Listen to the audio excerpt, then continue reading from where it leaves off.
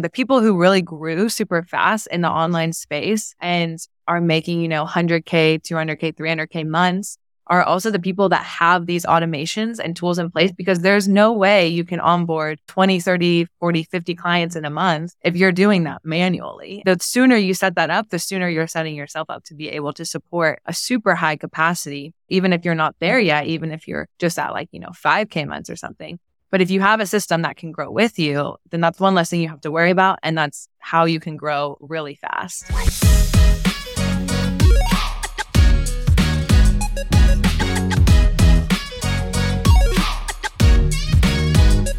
Happy Thursday, everybody, and welcome back to Designing Growth.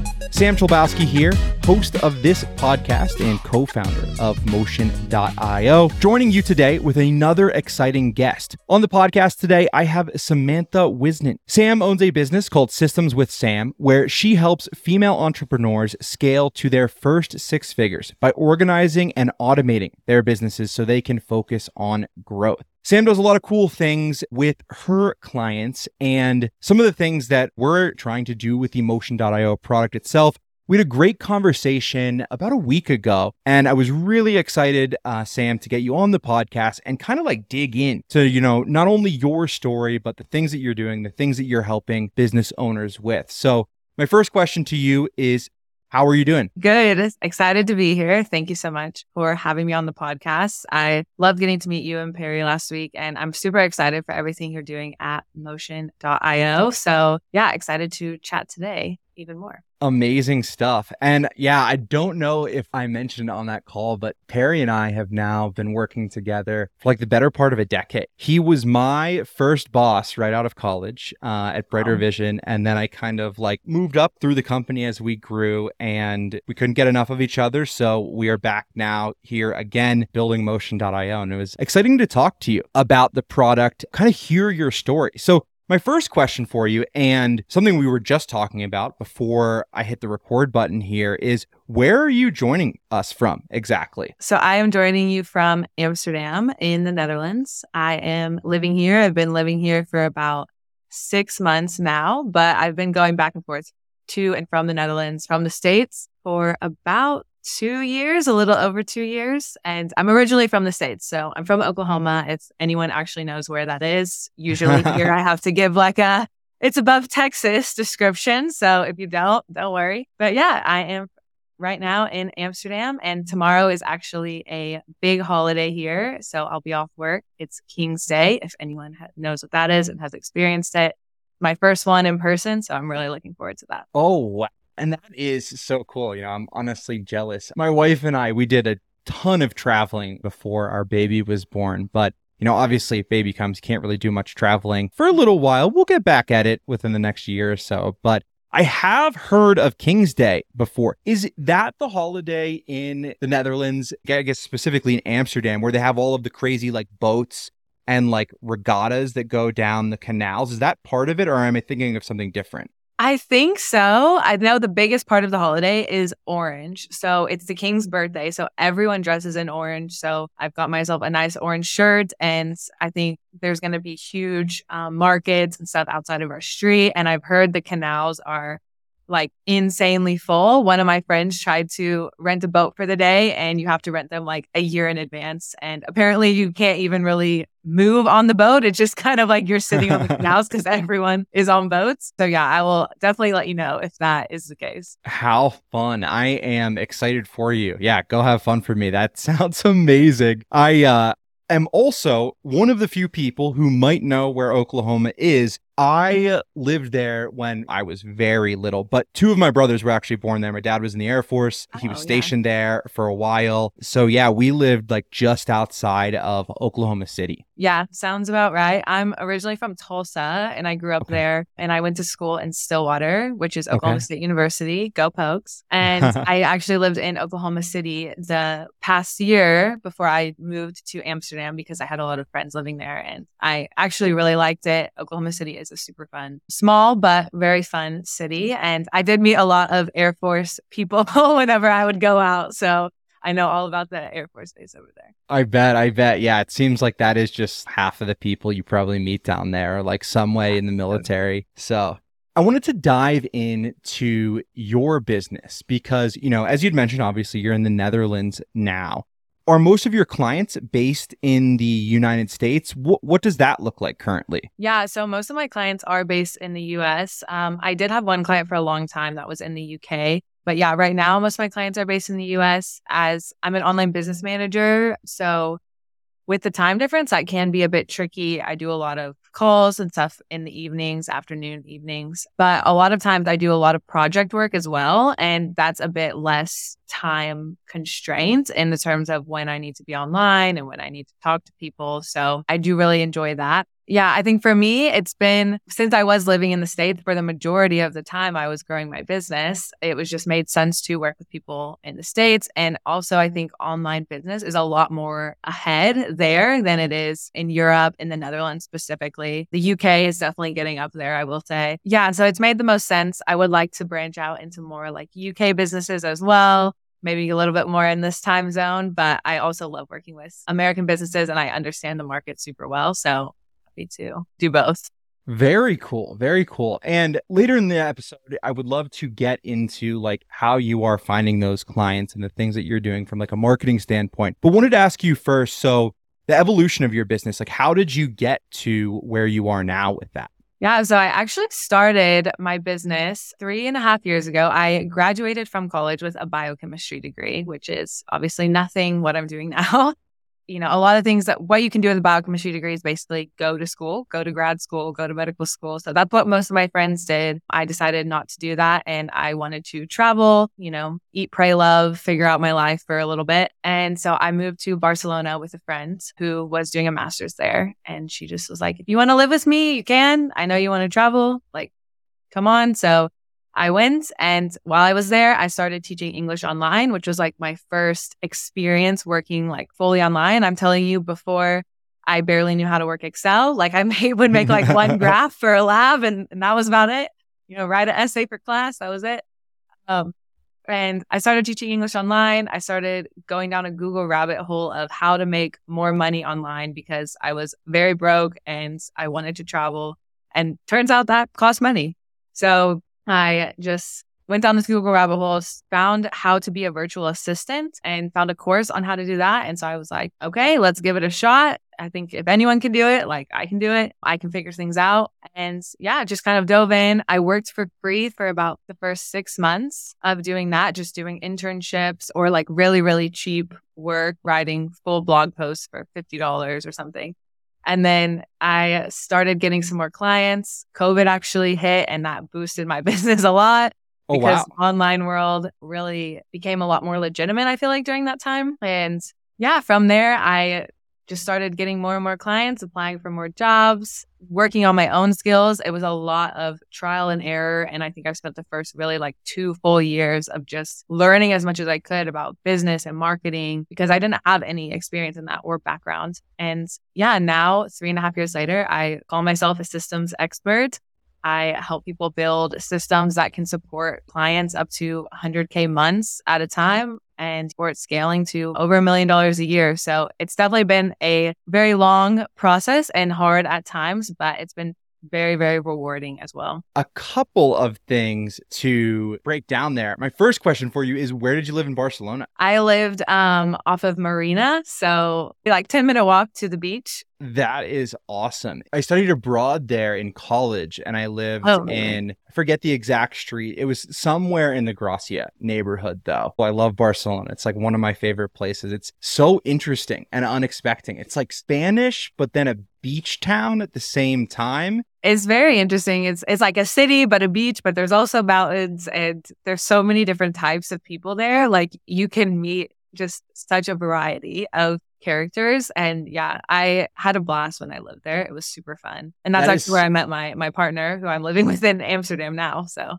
no way. That is so cool. Another thing I wanted to talk about too, this like trajectory, and you pointed out, you basically went from not even knowing how to use Excel to then being a virtual assistant. And now you are so far away from those early days where you are helping people set up systems to automate parts of their business. And that is just like the polar opposite end of that spectrum to me. And I loved hearing about your story and how you're able to do that, because I think that there's a lot that people who are looking for different ways to work, maybe they want to be an entrepreneur, people can learn a lot from that. Tell me if I'm wrong here, out of line. But you basically admitted that, hey, I don't have these skills right now. Let me go out and first learn as much as I can, and then let me get some real world experience under my belt by working for free or just working on projects that are maybe not what I want to make, but it serves a greater purpose and it gets me to this sort of endpoint of where I want to be. And I love that story. It's a piece of advice that I've given a couple times. Hey, if this is something you want to do, you want to be an entrepreneur, like if you don't have those skills already, it's going to take a level of sacrifice to enable you to get those skills and get that expertise that's going to allow you to sell clients, to work with more clients. Ultimately comes down to, your time and some sacrifices that you have to make. But if it's something you want to do and it's something you believe you can do, it's always going to be worth it, in my opinion. Something I tell clients a lot, because a lot of people come to me where they're like, oh, tech is so hard, systems don't make sense, like, blah, blah, blah. And I'm like, look, you don't have to be Elon Musk to build the back end of a business. Like it doesn't have to be that hard. And the thing is, like, tech is a skill. Like everything we're doing in entrepreneurship is a skill. It's not a talent. No one is born knowing how to run a business or set up automations. It's really a skill that has to be cultivated. And that's one of the most important lessons that I've learned for myself. And what I tell myself a lot whenever I do come with a problem that's like, I don't know how I'm going to figure this out, or I don't know what to do. It's very much like this is not the end of the line. Like this is a skill that I can learn. Like I have skills that are not great still and that I'm not really working on learning. And I've accepted that and I've outsourced and gotten through that. But it's not something that I let stop me. And I think that's very important, especially for people who do want to be entrepreneurs, is you have to be a problem solver. And like resilience itself is a skill. Failing and trying again and figuring out how to solve problems is a skill, but it's a skill that will last you a lifetime. And from this experience, I feel like in the future, whatever I wanted to do, if I could start a bakery on the side of the road, and yeah, I don't have any experience like doing any of that. I mean, I can bake cookies, but I could figure it out. Like I believe in myself because I've cultivated that skill of resilience. I think that is just so eloquently said. And I couldn't agree more with that approach that you've taken, because it's, almost exactly how I've approached my life. And the concept of problem solving and being a problem solver, like you said, it can extend to so many other things that you either want to do in life, in business, whatever it is, because it all comes down, I think, to if you are a problem solver and you are somebody who says, I can solve this problem, you can teach yourself how to solve that problem. You can teach yourself how to bake, teach yourself how to write code. You can teach yourself how to manage businesses or help other people manage their businesses. So I really love your approach to that. With your business now, what are some of the problems that you are helping other business owners solve? What are these systems that you are helping them set up? So typically when someone comes to me for help, they have usually started making money in their business and they've started working with clients. They built a digital product in some sort of fashion. They're already kind of making money. They have an idea. They have a goal for where they want the business to go, but they are very, very overwhelmed with all of the things that they're doing. And they're starting to become a little burnt out. They're doing everything. They feel like they're becoming very time capped. Like maybe they can't take on any more clients because they're just so busy managing all the ones they have, because there's no sort of automation in place. There's no organization in place.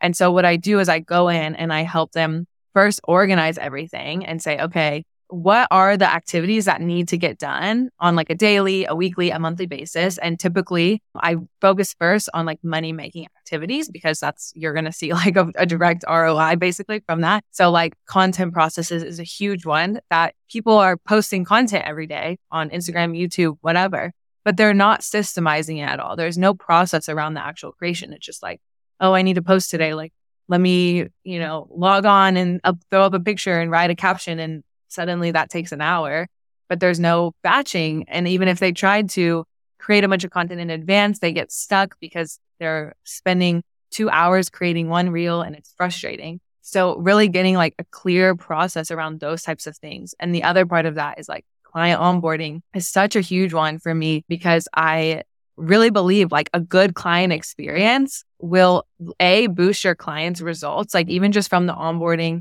part or like the management part, your client will be so much more excited to work with you. And that's how you actually grow, right? That's how you grow your reputation, is because you want people talking about, oh my gosh, it was so easy to work with you. That's something my clients say a lot that I really, really value, is they say, wow, it's so easy to work with you. It's so easy to communicate with you.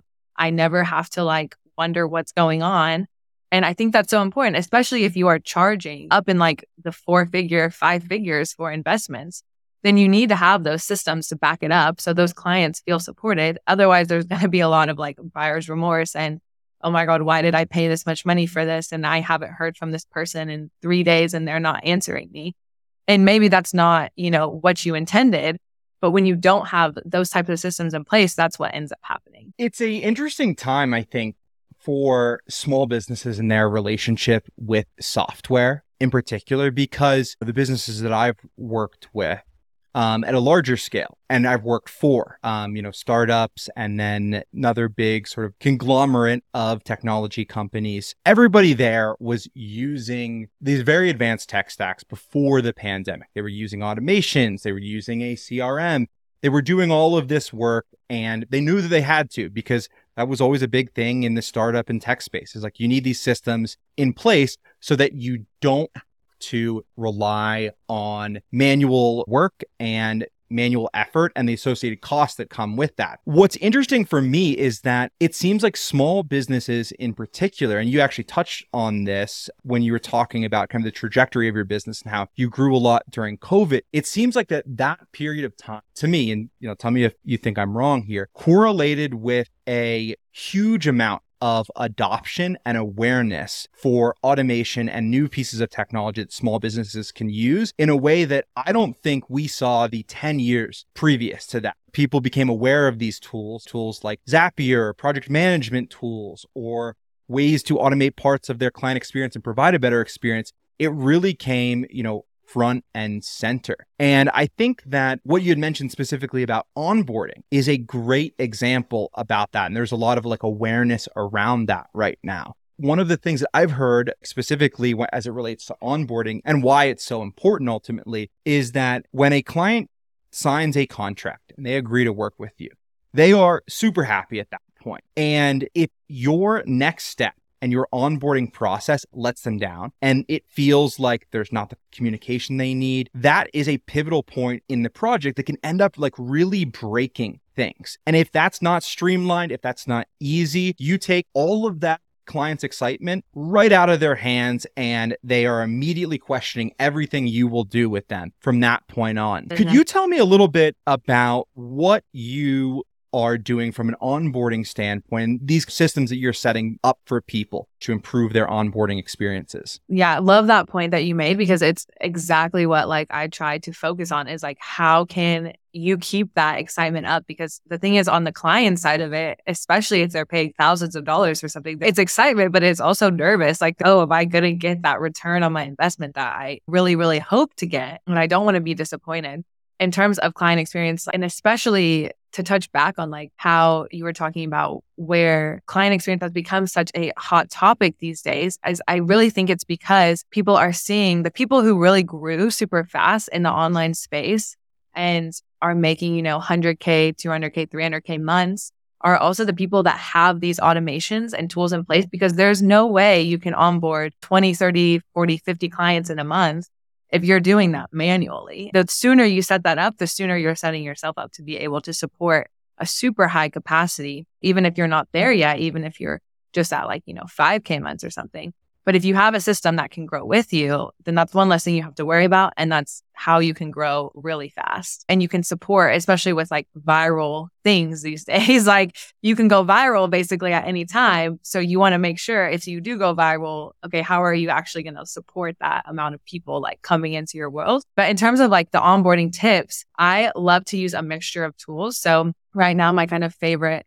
thing to do is I love to use a checkout page, like a super simple checkout page for clients. And that will be like the start of the process, because I think that's very easy for clients to just use a checkout page that's super familiar. And then it's also great if you have like payment plans and stuff like that, because it's all recurring. You don't have to send invoices or anything every month. And then from there, you can connect things with Zapier. I love using Dubsado. That's something I use for my business to automatically send a contract. And then once they sign that contract, automatically send that welcome email, automatically send a call scheduler for them to book their first call if that's part of your process. The welcome email is where some of people, I think, kind of overlook that. Like they don't think it's that important, but that's honestly like their first impression all over again. Like you said, they're making this payment and then, okay, well, what now? Like, I just gave you $3,000. Like, what am I supposed to do now? And so really having those like high touch points of personalization. And that's something that can be automated, because I also know there's like a debate around automation in terms of it's not personal and I don't want to sound like a robot. But there's ways to make your automation very personalized or just very on brand, where you're setting the expectations up front. I think that's something that's super important in that first piece of contact. Here's what's going to happen. Here's your next steps. Here's what you can expect to work with me, to just go ahead and set that up.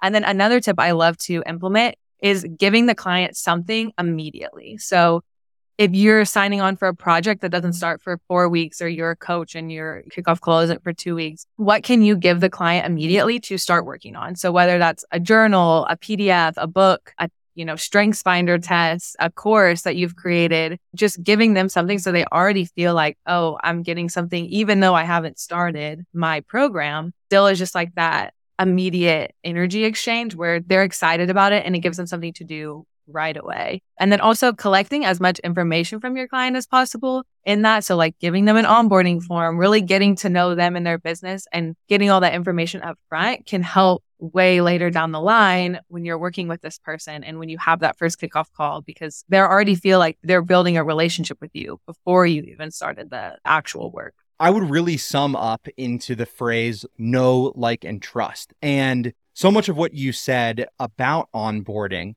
and those tips that you would provide, which that was just like an absolute gold mine, by the way, is every piece of that puzzle. That welcome email, that's your client's chance to really get to know you. And then pieces like asking them personalized questions about themselves, that's when they like you. And sending them something right away, that's all of that trust piece. And I love that idea, because I can immediately understand too, if I'm a client, right, and I make this payment, getting something right away from the business that I'm working with, even if our project might not start for a week or two, or maybe even a month, the fact that they are willing to send me something right away, like that is so cool.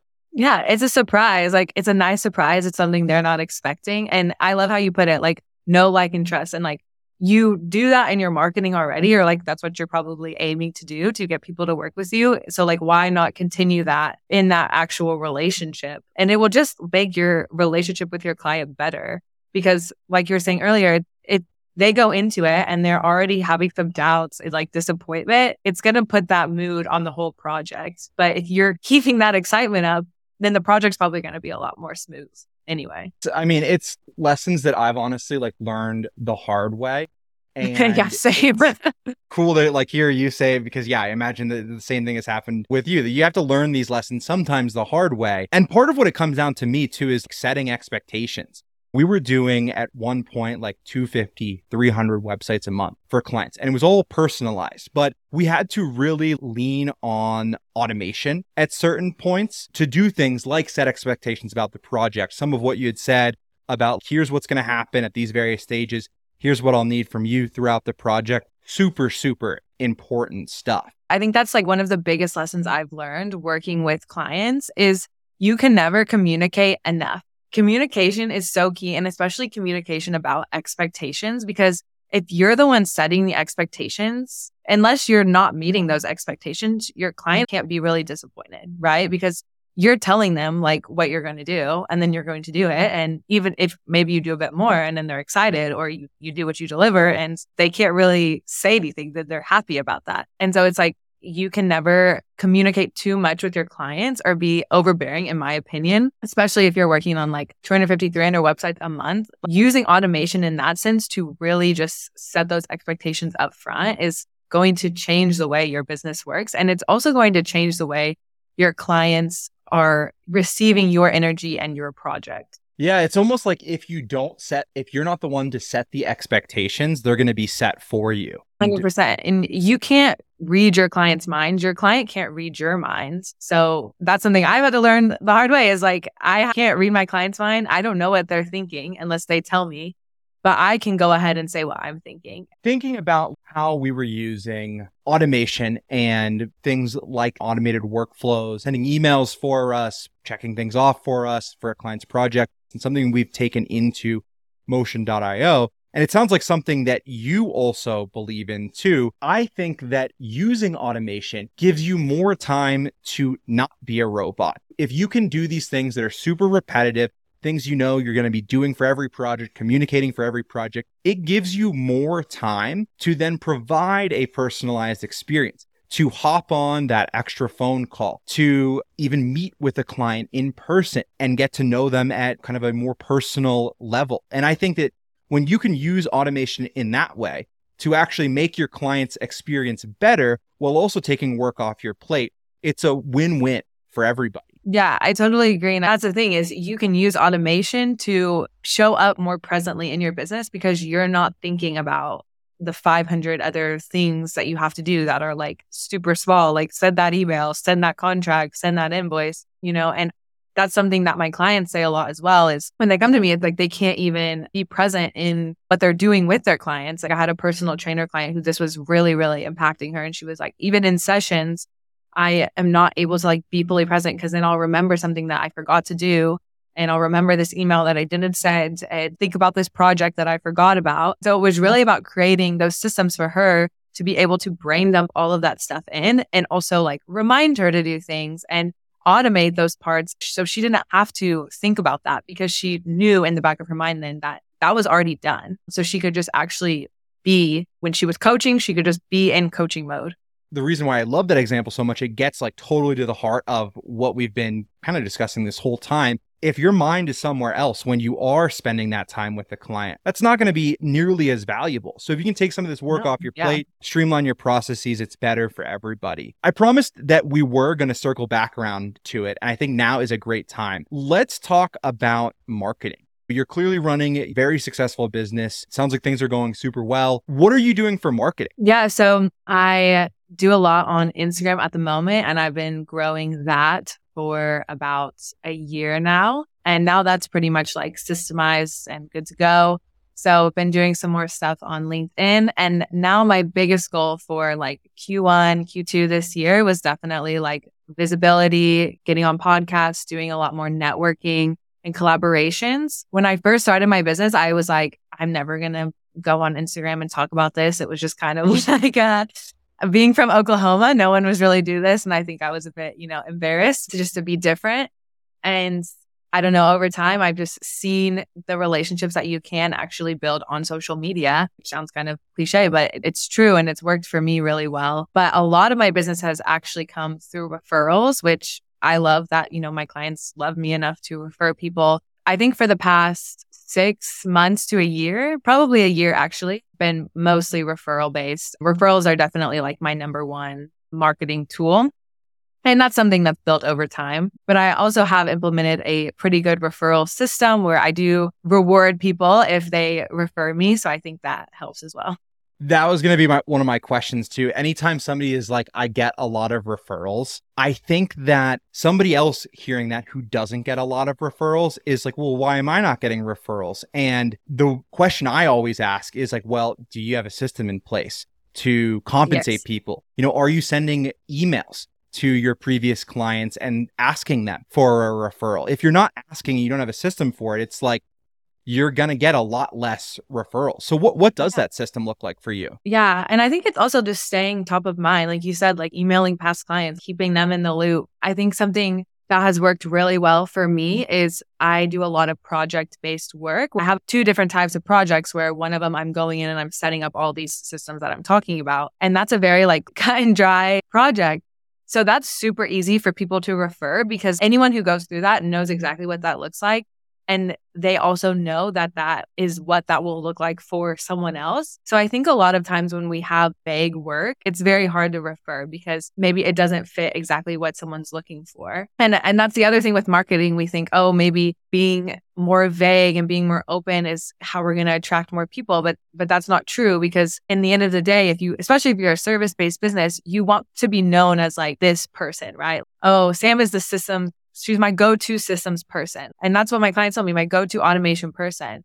And so anytime someone else needs that, even if it's not the exact same thing, it's like, oh, go check out Sam. She's great. She helped me with like all of these problems. So that would be step one, is make yourself easy to refer. Pick one thing, be really good at it, work it kind of like a system, have a process in place that clients know what they're actually experiencing when they're working with you. And then, number two is like put the referrals out there. I tell all my clients when I am offboarding them, when they finish a project, I'm like, hey, here's this feedback form. Can you fill that out? Also, just to let you know, I do have a referral program. Here's the details. I have just like a Google Doc. It's not fancy. If you refer these services, this is what you will get a payout for. And it works well, because the thing is, people will refer you probably whether you're getting paid or not, but they have to know about the service. And another thing I do is I put it on the bottom of my invoices. So every time a client gets an invoice, it's just on the bottom, like PS. And just sharing testimonials from clients, I think can also be super helpful,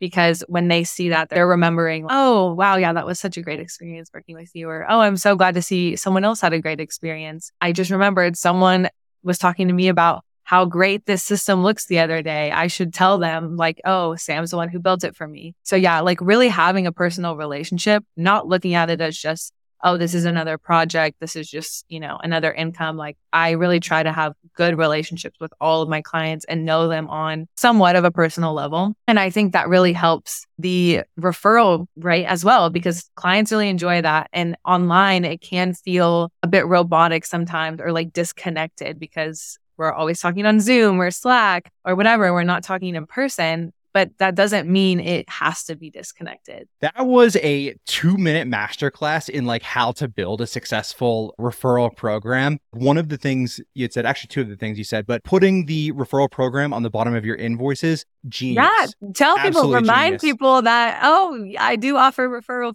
fees. I say fees, but rewards or whatever you want to call it. Yeah, because they're making this payment. They're like, oh, how could I get some money back from this project? Great. There we go. Exactly. And then the other thing that you said that I thought was just like a piece of wisdom that I've never heard put this way. You need to make it easy for you to people need to know that you are the X person for Y type of thing. Yes. And I love that. It's something I hadn't really thought about, and it probably could have been a little bit more effective if I had thought about that when we were building websites at Brighter Vision. It was websites for mental health professionals. And boom. That's super easy to refer. Anyone who is a mental health professional that gets a website from there and tells all their mental health professional friends.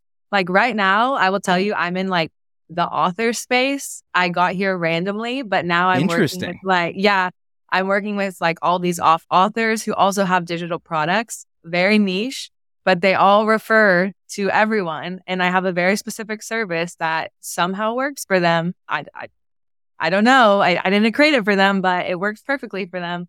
And they love it. And it just keeps going and going and going, because it's just easy to refer. Yeah, that is like, I mean, some of the best advice and then like firsthand anecdotes of building a successful referral program I've ever heard. So many people are like, all of my business comes through referrals. And they never actually tell you like all of the work that goes into that. And you just exemplified that, yeah, this didn't happen overnight. You were very intentional about what you're doing and how you've been able to grow this business through a network of really healthy referrals. So I love it. Yeah.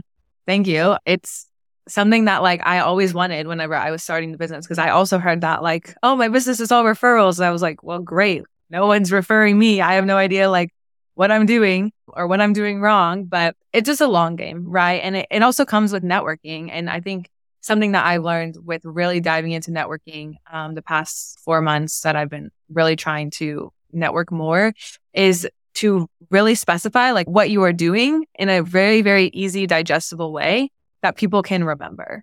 And if they can remember it, then they'll tell people about it. And it's the same that goes with referrals. So even if it's not for work, if someone had me on their podcast, and then someone else was talking about having someone with systems on their podcast, if they can remember what I do in a super easy way, it's obviously they will remember to tell that person. Genius. I mean, I've learned a lot just from speaking with you on this episode. Like, this is so cool and so amazing to hear about all of the success that you've had and these things that you're doing within your business. The entrepreneurial journey is something that I love hearing about, and is part of the reason why I love recording these episodes in the first place. Yeah, I totally agree. I'll tell you, even last week, I was feeling like, what am I doing? It's easy to just feel like, what am I doing? Why am I doing this? This is all kind of made up almost. I just have been doing this for 3 years, but what am I really doing? What's the goal?